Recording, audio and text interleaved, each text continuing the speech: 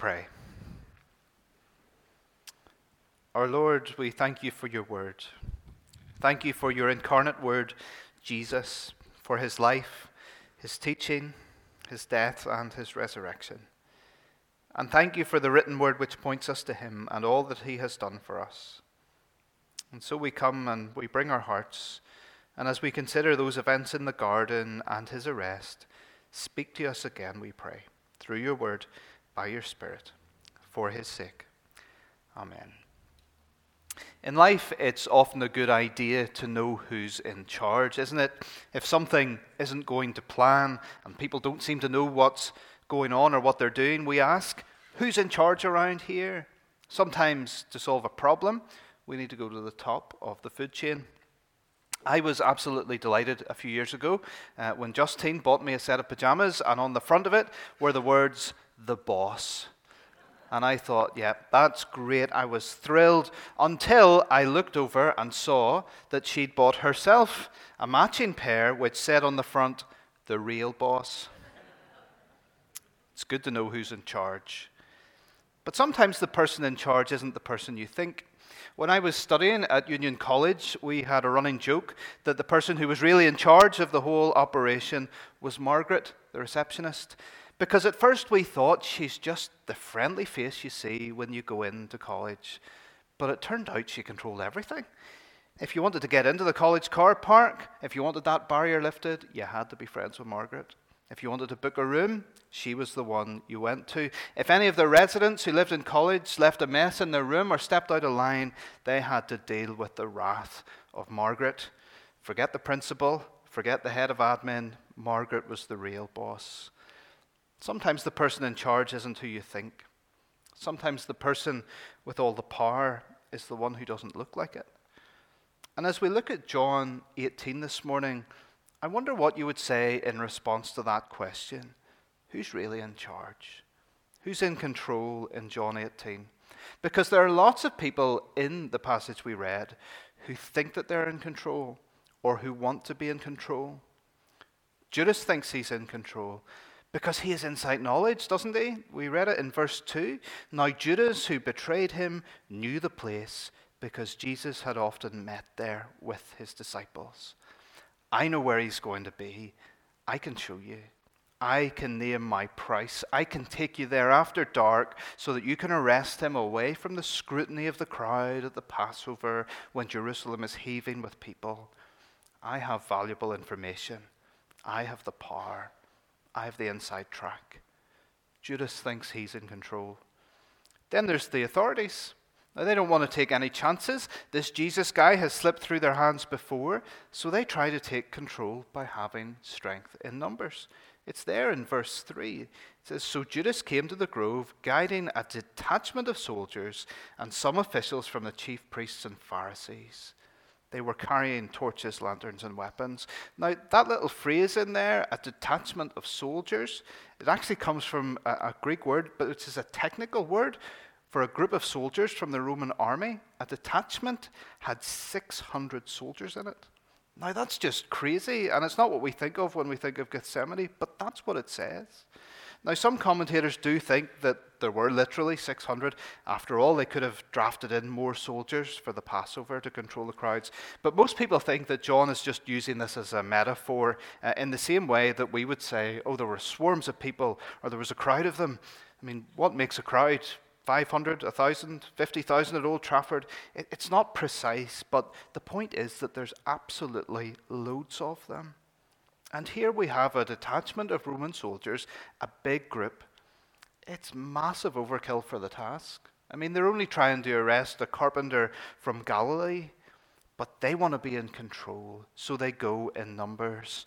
And if that's not enough, they take the temple guard with them. It says in verse 3 that there were some officials from the chief priests and the Pharisees. They were probably still fuming that Jesus had overturned the tables in the temple right under their noses, and somehow he'd managed to get away from them. Strength in numbers. But did you pick up the last sentence in verse 3? They were carrying torches, lanterns, and weapons. There was no need. I mean, at that time of year, the sky would have been clear. Even if the sun had gone down, the moon would have been shining brightly. But they wanted to call the shots. If Jesus tries to hide among the trees in the garden, we'll have lamps and torches to find him. We'll have way too many people for the job just so that he can't escape.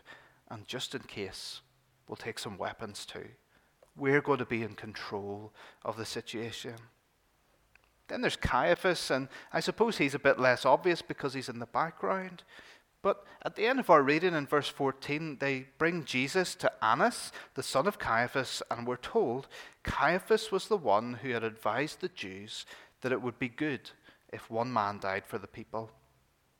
Now, earlier in John's Gospel, we're told that Caiaphas actually prophesied this information. And I think John is suggesting to us that Jesus isn't going to get a fair trial. The religious leaders have already decided this man needs to die for the people, not in the way that they think. They think that doing this is going to get rid of his followers, but it's actually going to do the opposite when Jesus dies and rises again. But they want to be in control. We're going to determine the outcome of this trial before it even begins. And then there's Simon Peter. Good old Peter, eh? He gets a very hard time in the Gospels sometimes because he doesn't get it. 1 minute he does seem to get it, and the next he doubts. 1 minute he's literally walking on water, and the next he's sinking. He speaks before he thinks. I'll never deny you, Jesus, even if I have to die with you. And so, to be fair to Peter, at least he's true to his word here. He stands by Jesus. He sticks up for him. He's very brave. It's also fairly stupid, but it's brave because he's surrounded by a whole crowd of soldiers and a temple guard. But don't let logic get in the way of a good plan. He's going to take the bull by the horns and get Jesus out of this fighting. He tries to take control of the situation because it's not looking good. Jesus, we've got to do something here. You don't seem to be doing anything, so I'm going to try and do it. All of those people think that they have some sort of control in the situation, but there's only one person who's in complete control, and that's Jesus. I listened to a sermon a few years back, and the preacher said something that really stuck with me when they were talking about this passage, about the arrest and trial of Jesus.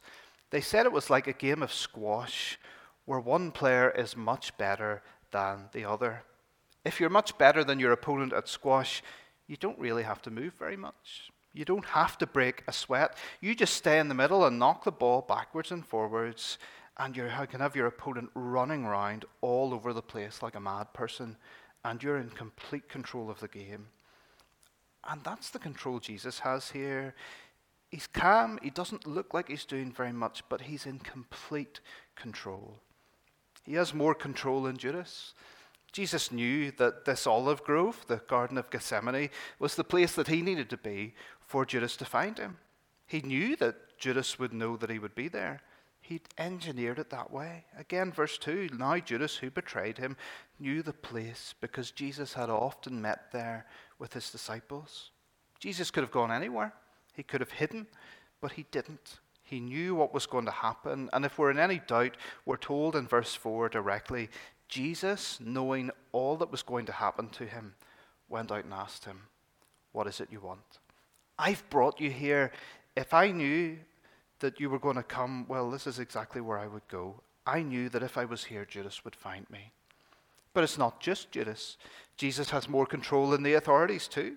I mean, they had lanterns and torches and weapons. They had brought something to bind his hands to, because we're told in verse 12 that they bound him. But their authority is nothing like his. He asks them who they're looking for, and when they answer, look at what happens in verse 5. Jesus of Nazareth, they replied. I am he, Jesus said. And Judas the traitor was standing there with them. When Jesus said, I am he, they drew back and fell to the ground. What happens there? He tells them who they is, and they drop back and they fall over. They fall on the ground. Jesus isn't threatened by their weapons. He's not threatened by their numbers. Just by identifying himself, just by saying those words, he can physically thrust them backwards. This isn't the first time something like this happens in Jesus' ministry. Earlier on, and we read it in Luke chapter 4, Jesus is rejected at his hometown in Nazareth. And what he says infuriates the people. And listen to what happens from Luke 4. It says, all the people in the synagogue were furious when they heard this. They got up, drove him out of the town, and took him to the brow of the hill on which the town was built in order to throw him off the cliff. But he walked right through the crowd and went on his way. The people were physically restrained from throwing him off the cliff. He was just able to walk straight through them. So it doesn't matter how many soldiers there are here, or that they're armed, or what they're armed with. Jesus is in complete control. And he has more control than Caiaphas. After all, God gave him that vision so that he could bring all his own purposes about. And Jesus certainly has more control than Peter. He doesn't need Peter's protection. Jesus is in complete control. And from his position of complete control, he willingly gives himself up. He says to Peter, "Put your sword away. Shall I not drink the cup the Father has given me?" Jesus allows himself to be arrested. He could get away at any time. He could remove himself from the situation with ease. He could just walk straight out of there. But he doesn't, because he knows the plan. God the Father is going to win sinners like us back to himself. And to do that, Jesus needs to drink the cup. And he loves us, so he does it. But he's in complete control, like the squash player in the middle of the court, sending their opponent running all over the place. Now, none of the characters in our text today recognize the authority of Jesus at first. But in doing that, they act as something of a warning for us. They warn us of the dangers of not recognizing the authority of Jesus, of not acknowledging that he's in control, and of not relinquishing our grip on the idea that we should be in control of our lives. Most obviously, we're warned against a complete rejection of Jesus as the authorities did. They trusted in brute force, in power. They trusted in their numbers and their weapons, but in a really pitiful way, they fell away before Jesus when he spoke to them, and they only ultimately took him because he allowed it. And so there's a warning for us today, a warning not to reject Jesus, because this rejection is the root of all sin. All sin wants to say, I'm in control. God, you're not in control of my life. And so we try and find some kind of meaning, some kind of pleasure in our lives by our own means. We try and control our lives by amassing money or material things that money buys. We try and find fulfillment in those things, or in relationships, or in the fulfillment of the approval of others, or in sex, or in power, or in success. Whatever it is, we want to control our own destiny and all our own outcomes and our own joy. But all of those things are going to fall away before Jesus one day. We just get a glimpse of it in the garden as those soldiers, these highly trained Roman soldiers, swarms of them, armed to the teeth, they fall over when Jesus reveals himself to them. And that is a great and terrifying picture of what's going to happen to those who reject Jesus and put their hope in other things. There's also the danger of Judas. Sometimes people debate about Judas, Could he have repented? Could he have been saved?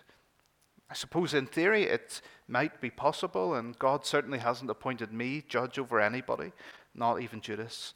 But the Lord is the judge, and he tells us the answer. Jesus says it would have been better for Judas if he hadn't been born. So rather than repenting, he goes off and he ends his life. It's one of the saddest moments in Scripture. Ultimately for Judas, and like those around him, he won't be able to stand when Jesus is revealed at the end. There's a very telling little phrase at the end of verse 5 after Judas has betrayed Jesus. The NIV puts it in brackets, but it says this, and Judas the traitor was standing there with them. Judas is part of the them. He's standing very firmly on the other side. He's chosen the other side. He's part of the they who would fall back onto the ground. And the warning from Judas is equally stark to the warning that comes from the authorities, because Judas has been so close to Jesus. He's seen him, he's heard him, he served him, he looked after the money, he even served in the Lord's Supper. He shared in the Lord's Supper, he took the Lord's Supper in that upper room. but he never yielded control of his life to Jesus. This might be relevant to some of us here today. Coming to church, hearing about Jesus, singing about Jesus, maybe even serving Jesus in some way, but we've knowingly never given our lives to Jesus. Jesus said, "Not everyone who calls me Lord, Lord will enter the kingdom of heaven." Now, I want to be careful in what I say here, because if you're trusting in Jesus, you can have confidence in him. Do you notice what happens to the other disciples, not Judas? Look with me at verses 8 and 9. "I told you that I am he," Jesus answered. "If you're looking for me, then let these men go." This happened so that the words he had spoken would be fulfilled. "I have not lost one of those you gave me." There's no record of any of the other disciples being arrested at this point. Yes, they deserted him for a time, but he gave them an escape. There were enough soldiers to get all of them, but Jesus is in control, and Jesus isn't going to lose any who trust in him. "When I fear my faith will fail, he will hold me fast. When the tempter would prevail, Christ would hold me fast. I could never keep my hold through life's fearful path, for my love is often cold. He must hold me fast. He'll not let my soul be lost. His promises shall last, bought by him at such a cost. He will hold me fast." If you trust in Jesus today, you're secure today. And your security doesn't depend on your ability to hold on to Jesus, but you're secure because he is holding on to you. But the Bible teaches that there are those who encounter Jesus, but who never bow the knee, never give their lives to him. And what happens to Judas is a powerful warning to any of us who are relying simply on our presence here in this building or on some kind of religious activity to save us, because it doesn't. Only Jesus has the power to save us. Then there's the danger of Peter. His intentions were really good. He was trying to serve the Lord, but he tried to act on his own instead of waiting on the Lord, instead of trusting Jesus. And we're all capable of this, no matter how ludicrous we might think Peter's actions are in cutting off somebody's ear, one man fighting against possibly hundreds. That's how it really is when we don't trust the Lord. We can't take on the world by ourselves, and we have one on our side who can make all our problems fall backward onto the ground, but we think we're better than Peter, but we're not. Our position is as ludicrous as his when we try to take on the world by ourselves. I think there are two things in particular which are worth noticing about Peter. The first is that he's the only one who acts in this way. The other disciples don't join him. And when we're serving the Lord, if we do it apart from the rest of the church, that will lead to us losing touch with Jesus. Not losing our salvation, that's secure, but we displease him. We become selfish. We complain that things in church or in our service of Jesus aren't the way that we would like them to be. And we end up cold and complaining. Faith's never meant to be a solo effort. Unity in the body of Christ is important. And the second thing that's worth noticing is that Peter acts without consulting Jesus. And we're all like this. Sometimes we don't know what to do in life, and instead of turning to Jesus and asking him, we go on ahead. We don't stop to think what Jesus would want us to do in the situation. We don't think of the teaching of the Bible, or we just don't trust that he'll come through for us. We're not patient enough to wait for him. We want an answer straight away. So we go ahead and we act rashly. We find ourselves in a tricky spot, even if our intentions are good. If we don't wait for the Lord, we often find ourselves on a hide into nothing. But there is a solution to all of these dangers, and that solution is to bow the knee and to submit to Jesus Christ. At the end of the day, he's in control. The Bible says he sustains the universe by the word of his power. He's Lord of all. He was in control in that olive grove all those years ago. He chose obedience, and he went and he drank the cup his Father gave him to drink. It wasn't weakness on his part.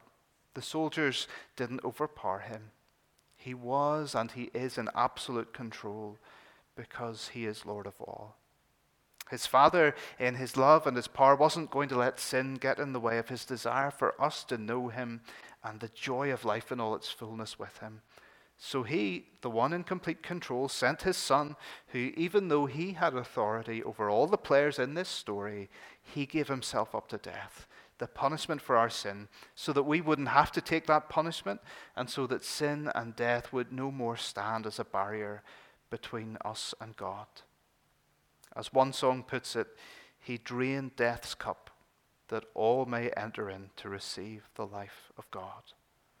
And so Paul says to the Philippians, therefore God exalted him to the highest place and has given him the name that is above every name, so that at the name of Jesus every knee should bow, in heaven and on earth and under the earth, and every tongue confess that Jesus Christ is Lord, to the glory of God the Father. Every knee's going to bow to him someday, but the question we have to face up to today is, are we bowing our knee today? For those who do, they'll know the joy of bowing the knee to him on that great day, and it will be a joy. But for those who don't, that day when they bow the knee will be a painful day, because judgment will loom for them. So will you bow your knee today? It might be for the first time. Maybe you've never acknowledged that, sin means you're not in control. Forgiveness and removal of that sin and its consequences is something that is far beyond your control. You can't do it alone, but he can. And if you trust him today and surrender control over to him, then the free gift he gives you is eternal life. Eternal life. It's the most amazing thing you could ever do. It seems all wrong to us because we have to give up control, we have to surrender to him. But one of the most amazing things is that when you do this, you're completely free. Free from sin, free from sickness and death, free from pain. You'll still face those things in life, but you don't fear them because you have the confidence that one day, as you will gladly bow the knee, you'll be free from those things forever. Or maybe this morning you're like Peter.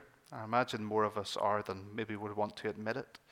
You're following Jesus, but as you listen this morning, you know there's something in your life where you need to bow the knee and submit to Christ. Something that you're holding on to. Maybe it's a sin, or maybe it's just something that you want to be in control of, and he's commanding you this morning, calling you this morning to let it go and to let him be in control. I'll be around this morning afterwards, or you can contact me during the week if you want to talk to me about giving your life to Jesus, or if you want help in letting him have control of something you're holding on to just now. But he calls us today to bow the knee, to surrender, to follow him, because he's Lord of all. Let's pray. Lord Jesus, we come before you as the one who is in complete control, who sustains the universe by the word of your power. And Lord, we acknowledge this morning that often in our lives we want to be the ones in control, and we're slow to bow the knee. We're slow to submit to your lordship. Lord, help us this morning in those areas in our lives where we want to hold on to control, to surrender completely to you, Lord. Lord, maybe for some of us this morning we have never done that. So Lord, we ask that by your Spirit you would work in us and change us and give us new hearts and new life. Jesus, obeying hearts that want to follow him all the days of our lives. Lord, help us as we go from this place to walk in your ways, knowing Jesus as our Lord, our Savior, and our friend. And we pray in his name. Amen.